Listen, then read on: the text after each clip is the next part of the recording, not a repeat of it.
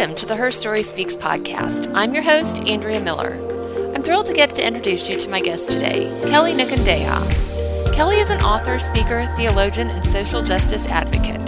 She's the co-director and chief storyteller for Communities of Hope, a community development enterprise in Burundi, Africa. She and her husband also co-founded Amareho, an African conversation for African thinkers and practitioners. In this episode, Kelly shares her story of being an adopted child raised in a typical American Christian home. But it's her bicultural marriage and living in Burundi, Africa, that has most impacted her theology. We talk about what it means for her to be a liberation theologian and how that fuels her passion for setting people free from all kinds of oppression. Finally, Kelly and I dive into her newest book, Defiant, What the Women of Exodus Teach Us About Freedom. And let me tell you, this is a powerful book and message that Kelly has to share. In Defiant, Kelly weaves together the stories of the Exodus women with the stories of liberators throughout history, and she invites all women into this call for freedom. As Kelly says, we get to participate in the liberation work of our day, in our youth or advanced age, as mothers, as unmarried women, as wives and sisters, whether we are the ones hemmed in by injustice or the ones with privilege. The Exodus story is our story. All right, well, we will get started then. Kelly, welcome. Welcome to the Her Story Speaks podcast. Well, thank you so much. It's a delight to be with you today. Well, I always say this, but I really am looking forward to talking to you today because I just finished your book this morning, and it's been a gift to me during this time of being quarantined and I don't even want to say stuck at home, being able to be at home and be safe and just really digging into your book and the Exodus narrative and your story. So I just want to thank you for your book, and the timing it was released was really good. Oh, well, I'm glad to hear that. It took a while to bring it to publication, but it seems like it's hitting the right time. Let's just dive in, Kelly. If you could tell us just your kind of your personal biography about where you live, your kids, your husband, and then we'll dive into your story. Sure. Well, as you said, my name is Kelly Nukundeha. You might guess from my last name that my husband hails from a different part of the world. He is Burundian, born and raised in East Africa he grew up in less than $1 a day kind of poverty. And I only share that because it actually has been a huge part of my own story, being from America, married to somebody from an opposite socioeconomic paradigm has really been transformative for me. We have adopted 2 children, Justin and Emma. They're both 16 now, but we brought them home right before they turned 2 years old, and they're both Burundian as well. Okay, so Burundi, that is located in Africa, and I'll admit I had to look it up. Sure. The first time I ever heard the word Burundi was when my husband introduced himself and said where he was from. And I was so embarrassed because I didn't know, is it a region? Is it a country? Is it a city? I mean, I had no idea. So I absolutely understand it is not familiar to most people, but it's a very small country in East Africa, borders Rwanda, Congo, and Tanzania. So it's right in the heart of Africa. You have a fascinating story. Just with giving your bio, we start to hear that. Take us back to the beginning, your origin story. And I know that's complicated in itself because you don't know a lot of it. So can you start there for us? Sure. Well, I am an adopted child. So my story really begins, when people ask, it's that I'm adopted. My parents adopted me when I was 3 months old from a Catholic adoption agency in Los Angeles. And it was a closed adoption, so I knew nothing about my biological family other than my biological mother was Mexican and my biological father was most likely English or Irish. That's all I knew. And so then I grew up, in Southern California in a middle-class family. I started off in the Catholic Church, and then my parents moved into a evangelical space and took me with them. So I had a very easy, comfortable childhood and a good life as a California girl. So growing up adopted, not knowing a lot of that story, you had a pretty privileged life growing up. Were you raised predominantly in white spaces? Yes, absolutely. Okay. I was raised in white, evangelical, upper class, Republican spaces. Absolutely. Okay. So, of course, that's me too. And of course, that just shapes so much of our perspective on our life. Yes. So, as far as the church, tell me about you said you started at Catholic as in a Catholic church and then you moved to evangelical spaces. Just talk a little about that and the message that you got in your relationship with the Lord and Jesus. So I talk about the Catholic Church as being my mother church. I was, as I mentioned, adopted through a Catholic adoption agency. So it is, I was born into that world. Those were the women who took care of me and fostered me until they connected with my adoptive parents. And I remember so many of my firsts happened in the Catholic Church. My first communion, the first experiences with Sunday school, and so many of the biblical stories. The first time I was introduced to the Holy Spirit and had an experience with the Holy Spirit. All of that happened under the auspices of the Catholic Church.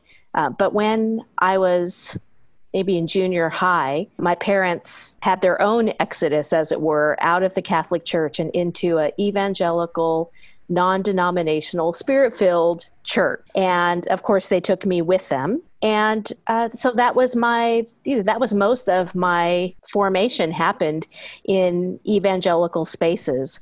I went on to college at Westmont College in Santa Barbara, also an evangelical Christian college, graduated from there. And when I found my own place to worship, it was a Vineyard church. And so I was part of the Vineyard world for about a dozen years of my adult life. And, in the last set of years, I have actually returned to my mother church and have found great comfort and solace and welcome being back in the Catholic Church. So that's, I feel like I'm ecclesiastically promiscuous because I feel very comfortable in evangelical. Well, I feel comfortable with evangelical thinking. Some of the spaces have become very uncomfortable in the last set of years with some of the changes. But in terms of my friendships with evangelical, all of my friends, that's not a problem. I love my Methodist brothers and sisters, and I feel comfortable in Anglican spaces. And so I feel comfortable in a lot of spaces in the church. But I went home to my mother church for worship.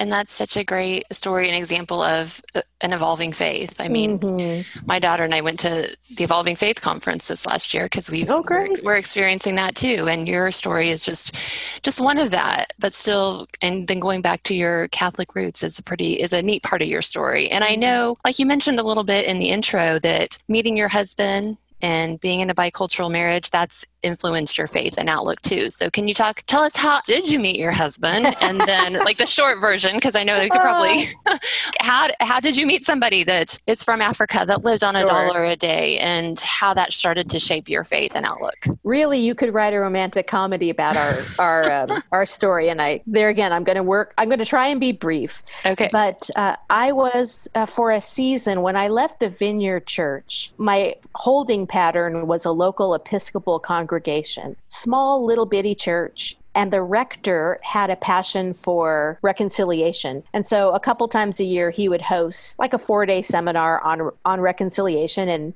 as a parishioner, I was invited. And he would always try and bring somebody from the outside to give us an international perspective, along with some of the more domestic conversations around being reconciled to one another. And through a series of funny stories, he ended up connecting with my husband in Burundi.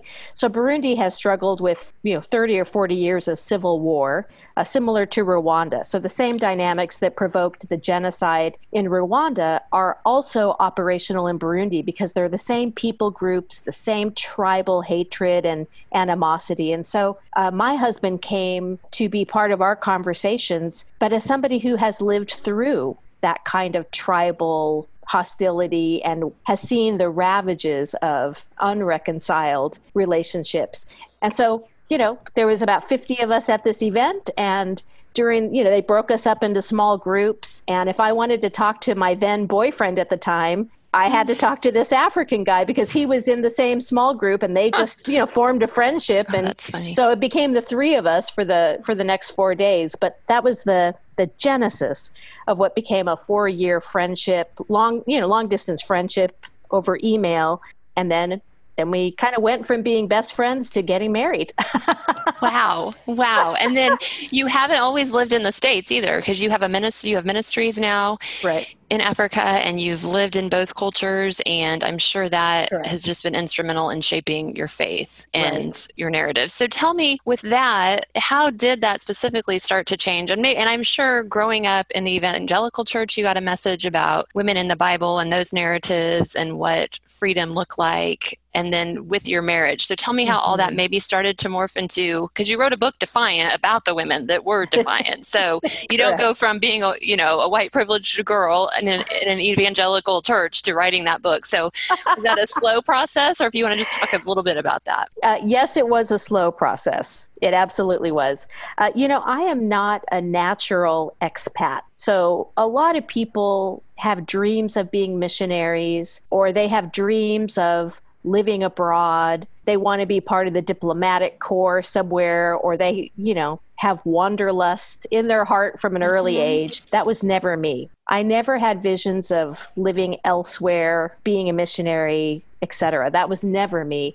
I didn't have a passport until the first time I went to Burundi to meet Claude's family. Oh, wow. Okay. So, it was a huge shift to go from a very small, white, domesticated life to being partnered with somebody who grew up in extreme poverty amid civil war. And in so many ways, he was my opposite. I'm an only child. He's one of 13. Wow. I grew up, with, everything I wanted, and he grew up with hardly anything he even needed.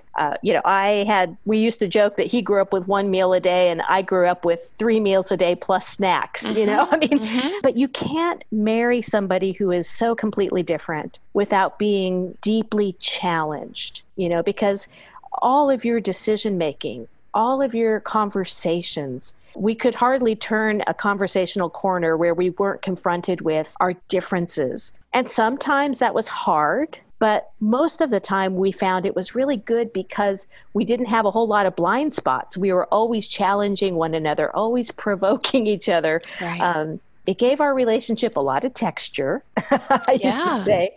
But for me, I would say I have been the most transformed. He would say the same, but nonetheless, because I had somebody who helped me see. I didn't even know what American exceptionalism was until I grew up with somebody who, for all its troubles, he still loved his country. And he was as proud to be Burundian as I was to be American. Yeah. And just something that simple, recognizing that he had such a deep love for his country the way I did mine. I was raised to believe that everybody wanted to be an American. Everybody wanted to be us. But to actually, be in a relationship with somebody who's like, hey, you guys have a lot of things going for you. And I love that. But none of that means that I don't love who I am and where I'm from and the culture that I have been gifted as part of my birthright. So, that was, that just is a very beginning of all these conversations about what is it to have everything you want, to make decisions based on comfort instead of need, to make decisions about a job based on a sense of vocation and calling instead of whatever job comes along. You're going to do it because you need that. It's not about whether you're called or gifted or educated for that job. I just learned how privileged I was, how much I benefited from the hardship of others. And sometimes it was so painful to see that in myself. But he was such a compassionate partner.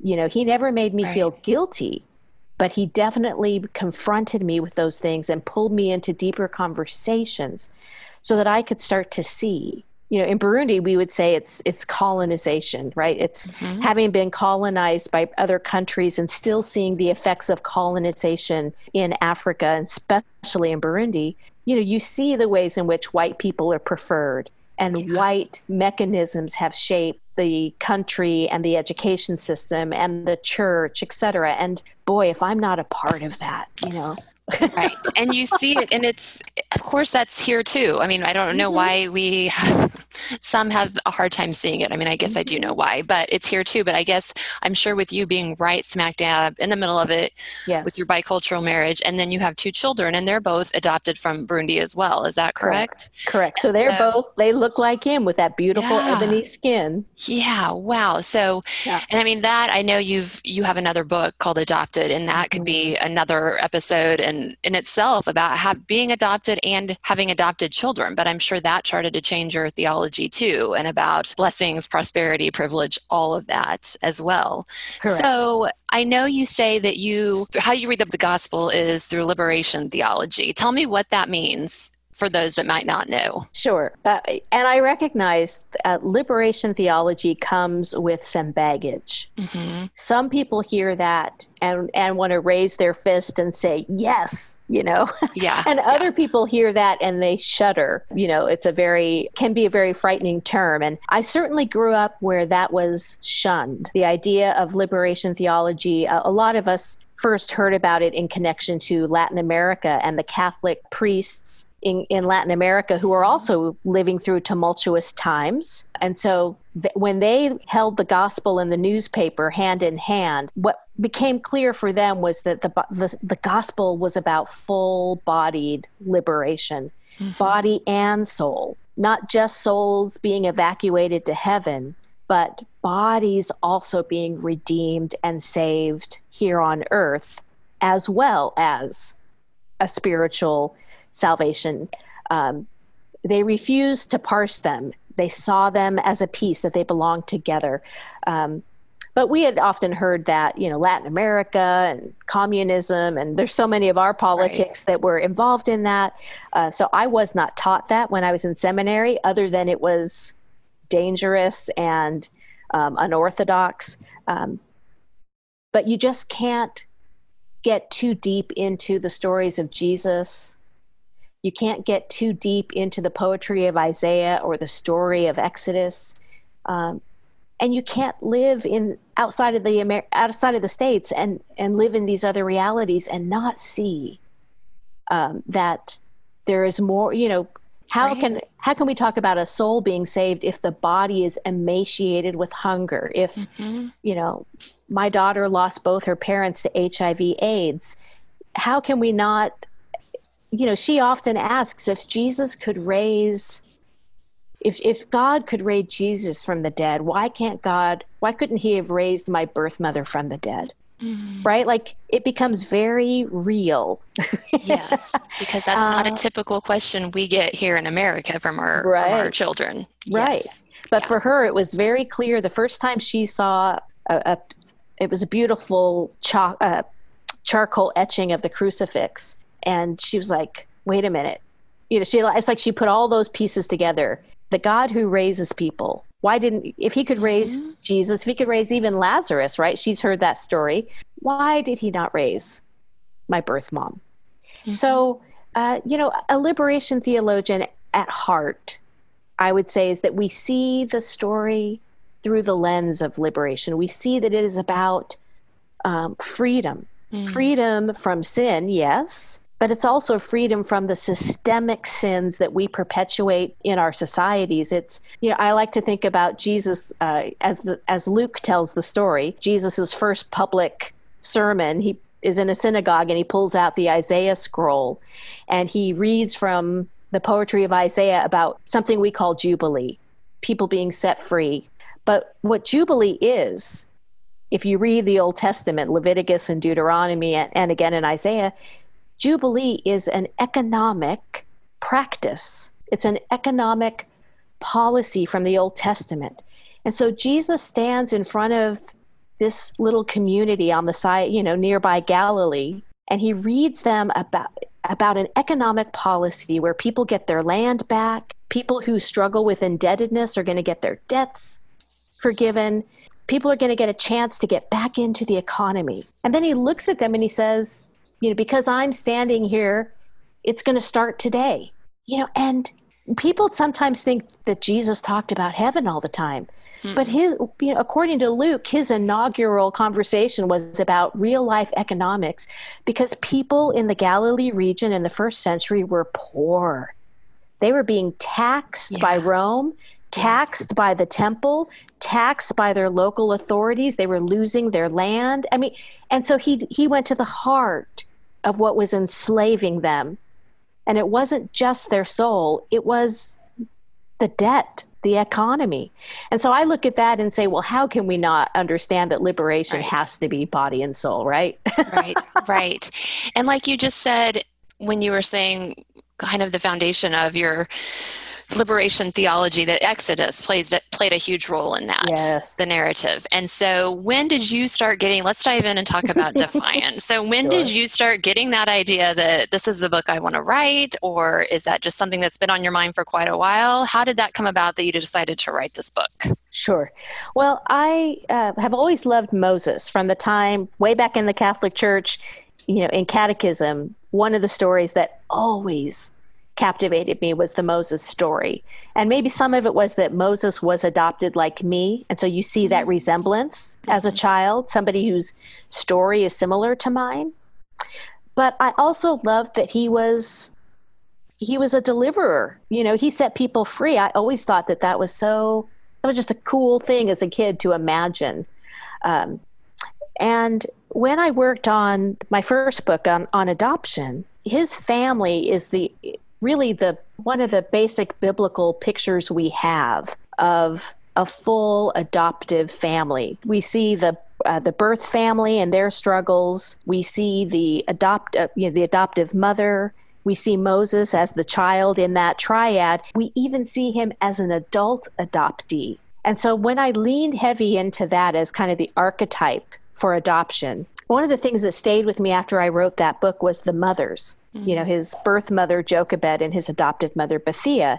What these women did, I was just captivated by them. And I think that, combined with seeing the women in Burundi and the ways in which they worked and collaborated with each other, and the strength that I saw in the rural women in Burundi, somehow intersecting with this Exodus story of these two mothers, I guess I just started it's like my eyes finally were able to see, just like I finally saw the strength of the women in Burundi. I hadn't always known that they were that strong and that capable, and that was part of my own blindness. But once I saw it in the fields of Burundi, I was able to see it in the text in Exodus. These hidden figures started to come to the fore, and I, over the next set of years, just devoured every commentary on Exodus I could find, read the story incessantly. I had it with me in my tote bag, for the next set of years, everywhere I traveled. And these women started to come alive in my own imagination. And at some point you just knew, I have to share about these women, because I think we need a better archetype. I needed something beyond the Martha and Mary narrative that I was given growing up. Absolutely. And I'll say, I started reading your book, and I'm like, I need to go reread Exodus, because I'm not sure I've ever really read it correctly, because I missed a lot. I mean, really, because we, in this patriarchal culture and the interpretation of the Bible, we hear the men's stories and not the women's. And your book, one of the things you said about Moses, he would not have survived the Nile River, the brickyards of Egypt, or the darkened desert without the Exodus strong women. And it's so true. And I'm like, how did I miss that? How did I miss that in teaching my daughters this story? And that's what I absolutely loved about this book and the stories that you intertwine in it. Why do you think, I know, but why are we in such a bad habit of skimming over the female narratives? I don't even know if I'd call it a habit, and that's probably a loaded question, but it kind of blows my mind that we don't do that. Well, the text itself was written out of a patriarchal space. Right. A space dominated by men. Even the Exodus story itself, the book of Exodus, begins with the 12 names of the sons of Jacob. And right away, we're supposed to know these are the leaders, that we are being given the leadership structure, the 12 men. And so that is that is so typical of the worldview then and now, that these are the ones who lead us. And most often, look at how many pictures we get nowadays coming out of the White House, and you see a room of white men that are the decision makers, right? These are the ones. But the storyteller does this beautifully subversive thing, because then he goes on to share about all these little moves that the 12 women make. And what we see is, there's an alternative structure. There's an alternative leadership structure in operation here. It's the women. Yes. And in partnership, it took both the men and the women to be free. I'm not saying that the men don't have their place, but they can't get there without us, nor we without them.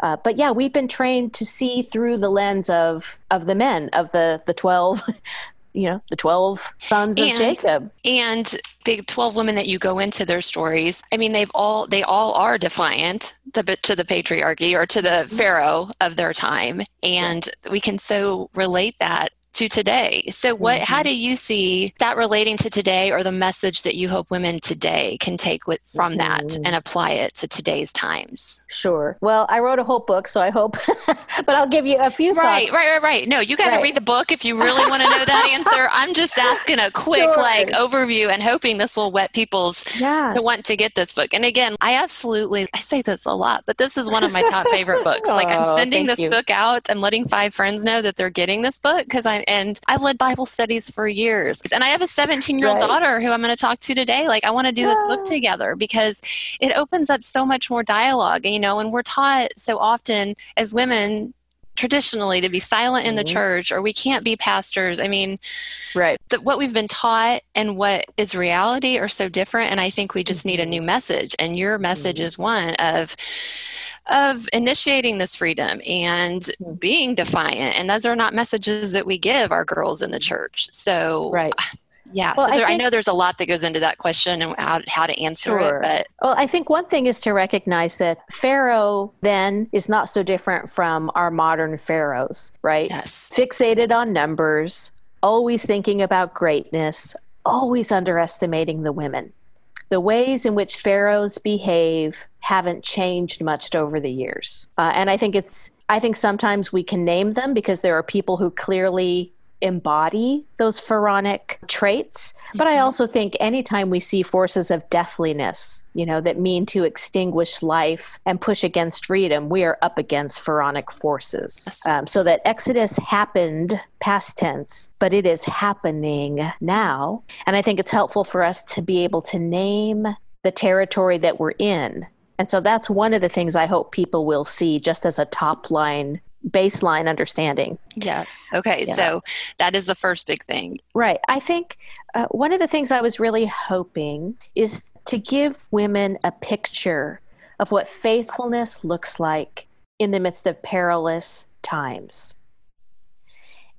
These women show us what it looks like in a bifurcated, polarized world. On one side of the Nile, you have Pharaoh's palace. On the other side, you have the brickyards of Egypt. Very polarized. And you see how these women navigate those kind of circumstances. They are clever. They are subversive. They are sometimes taking great risks. They are forming unorthodox partnerships. They are doing things we wouldn't fully expect. They are lying to Pharaoh. They are lying to the authority of their day. And yet we're shown that this is what faithfulness looks like.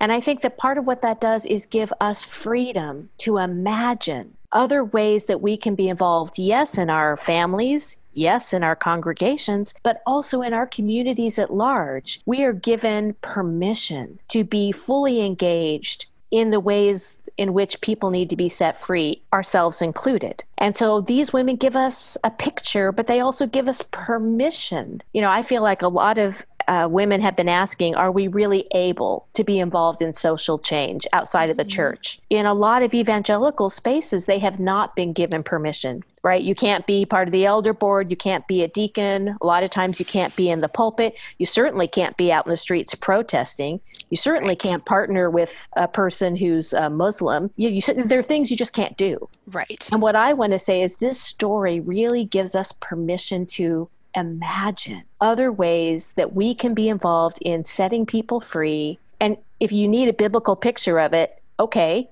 here it is. Follow these women. Get in formation with these women. because God blessed them. The midwives lied to Pharaoh's face and disobeyed him. And the story says that God blessed them. Like we are allowed, this is what we're invited into. And so that's what I would hope people would get. Absolutely. And it's hard because it's such a contradictory message to what so often we get in the white evangelical spaces. I mean, yes, like I said, especially living in the Bible Belt, I know that's not the message that my girls have gotten in church. And it's sometimes hard to find spaces that you do get those messages. And that's why books like yours and hearing and seeing the women's stories through a different lens are so important. With that, though, I know you talk a lot about privilege in your book. And I think that's where we're also, it's not just an easy women are off the hook, but we're also asked as women with privilege to look at that privilege and examine that and our social position and what it requires us to give up. So can you talk a little bit about that? Because I think that really spoke to me and I think it's an important message. Well, I think one of the things that I love about engaging in the Exodus story as an adult that I didn't get when I was a child, but as an adult, I was able to see the socio-political world that the storyteller was creating for us, right? Like I said, there are palaces and places of privilege and people who live lives of ease. And there are people in the brickyards who are living under threat, enslaved, with their children, not even guaranteed a future. And we see the ways in which Pharaoh manipulates, see that his own fear shapes public policy. We see ways in which Egyptians become complicit. I mean, the day that I really read that verse where Pharaoh decides that it's public policy now to kill baby boys that are Hebrew. And it says, and all Egyptians, like all of the Egyptians became part of that. And I was like, man, that's me. In my story, I'm the one I'm living in the courts of Pharaoh now. I'm part of the all that is implicated by the public policy of my Pharaoh. And so all of a sudden you start to recognize that this is a very political world in the Exodus narrative. And part of what these women, I think, challenge us to do is to see our place in it. Am I in the shadow of the brickyard? Am I in the courts of Pharaoh? What does that require of me? I can stay paralyzed in my privilege. What can I do? My father's killing babies, but I can't even get an audience with him. I'm not even his favorite daughter. But I'm sad about it. Or does she take a risk when a living baby arrives at her feet and leverage the little bit of privilege that she has for the sake of justice, for the sake of liberation? And I think that's a constant challenge to me, is I don't walk the corridors of the governor's office. I don't have clout in Washington, D.C., but what am I doing with the babies that are arriving at my feet? What am I doing to partner with the women who I do interact with to bring about freedom? How am I leveraging the little bit of benefit, the little bit of privilege I do have?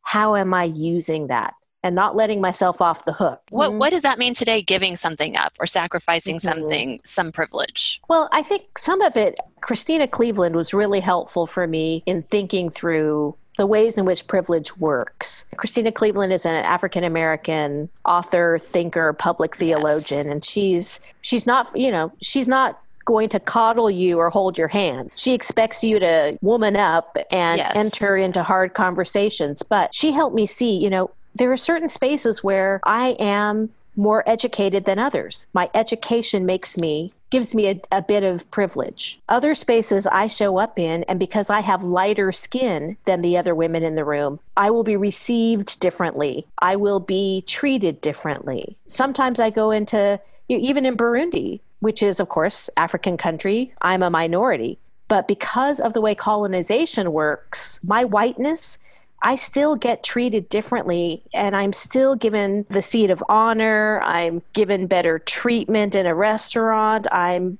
deferred to because I'm white, right? So you start to see where does that show up? And then, well, what do I do with that? I had a girlfriend, Tahani is a Palestinian immigrant to the U.S., Muslim, wears the hijab. I mean, she looks exactly like a beautiful Palestinian woman. There's no doubting from the color of her skin and her ebony hair, which you can't see when she's wearing her hijab, but she is treated differently than I am treated when we're here in Arizona. And I learned from her, I learned to see the world from her eyes when we were raising our kids together and in and out of school together with our little ones and going to the parks together and the ways people would look at her and treat her kids. And it really challenged me. And so when she had a hard pregnancy, I was the one going with her to the doctor and making sure that the doctors gave her a follow-up appointment and making sure that they repeated things more slowly so she understood. And right, it's like learning, even the fact that I know how my medical system works, but an immigrant has a harder time understanding it, that's a privilege. And so for me to partner with her for those 9 months of a high-risk pregnancy was one way to take my privilege, what I knew, what came easy to me, what was given to me, and make sure that that advantage accrued to her by going to appointments with her, helping her understand things, advocating for her in a system that often didn't treat her well. But I think that is, that's just one small way that for me, I had to learn, how do I make my privilege work for somebody else? There's so many different ways and examples, but I do think it starts with like you really, and me, I'm in that phase right now, really examining your privilege, recognizing it, admitting that we do have it in so many ways, and then what to do with it and how to leverage and use it.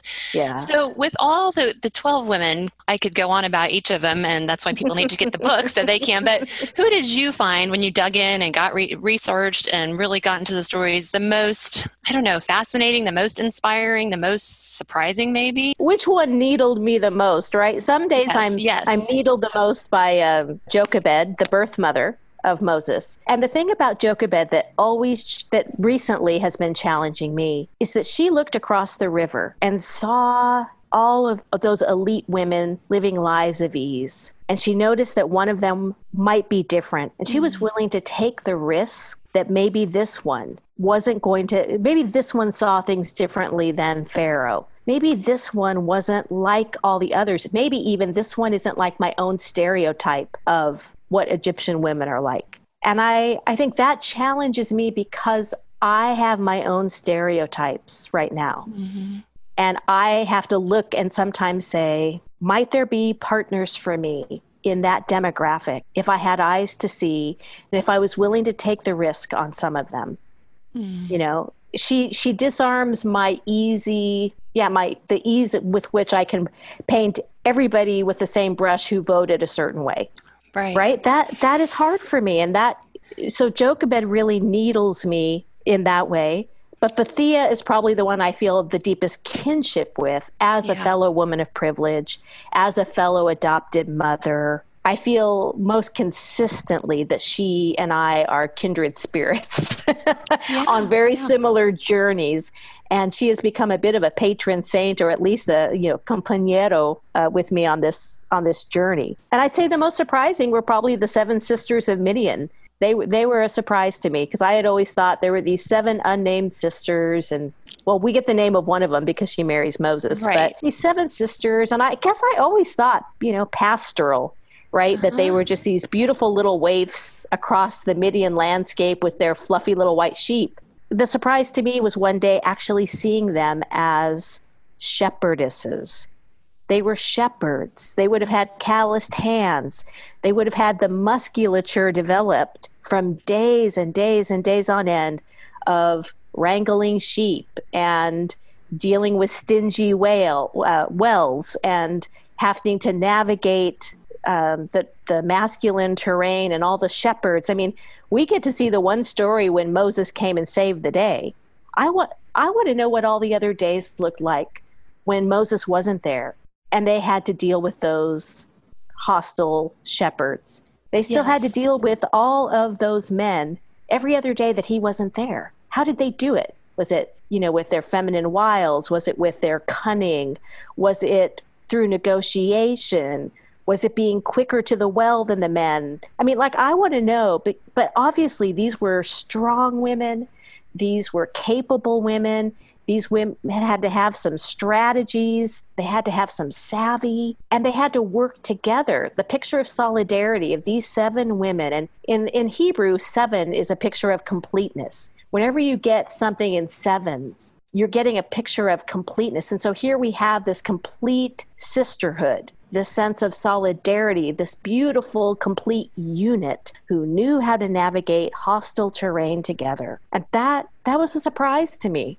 I didn't know how I was going to write that chapter at the front end, because I'm like, what can I say about them? But boy, I will agree. I was pleasantly surprised with that too, because I thought there's nothing. Because at first I thought, where did she get 12 women? And then I was, but it was very rich. There's so much deeper than you think at the surface for what we've just skimmed over and been taught. You don't have your book on you, do you? I do. You do? Would you read? I was going to give you a heads up, but then all our connection issues, I'm like, I totally forgot about that. Sure. Because I love this paragraph as I finished up your book today.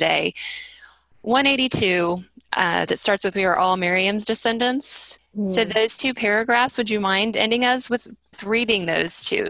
We are all Miriam's descendants with work to do, songs to sing, and liberation to practice, until every Pharaoh is dethroned and every captive is set free. Women are not the soft side of the church work. We aren't meant to educate only women and children.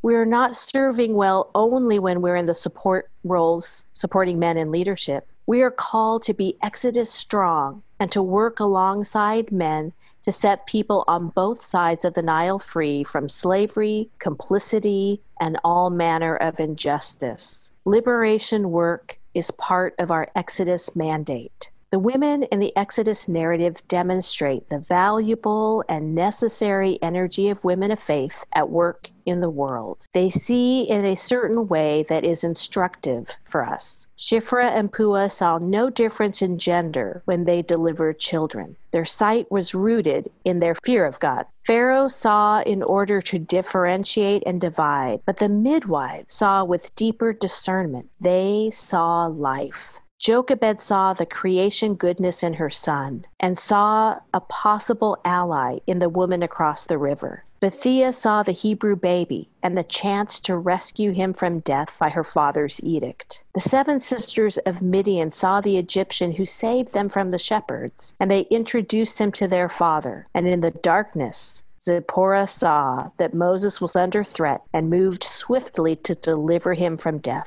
Without these women who saw clearly and acted accordingly, Moses would not have survived Egypt or Midian. Thank you.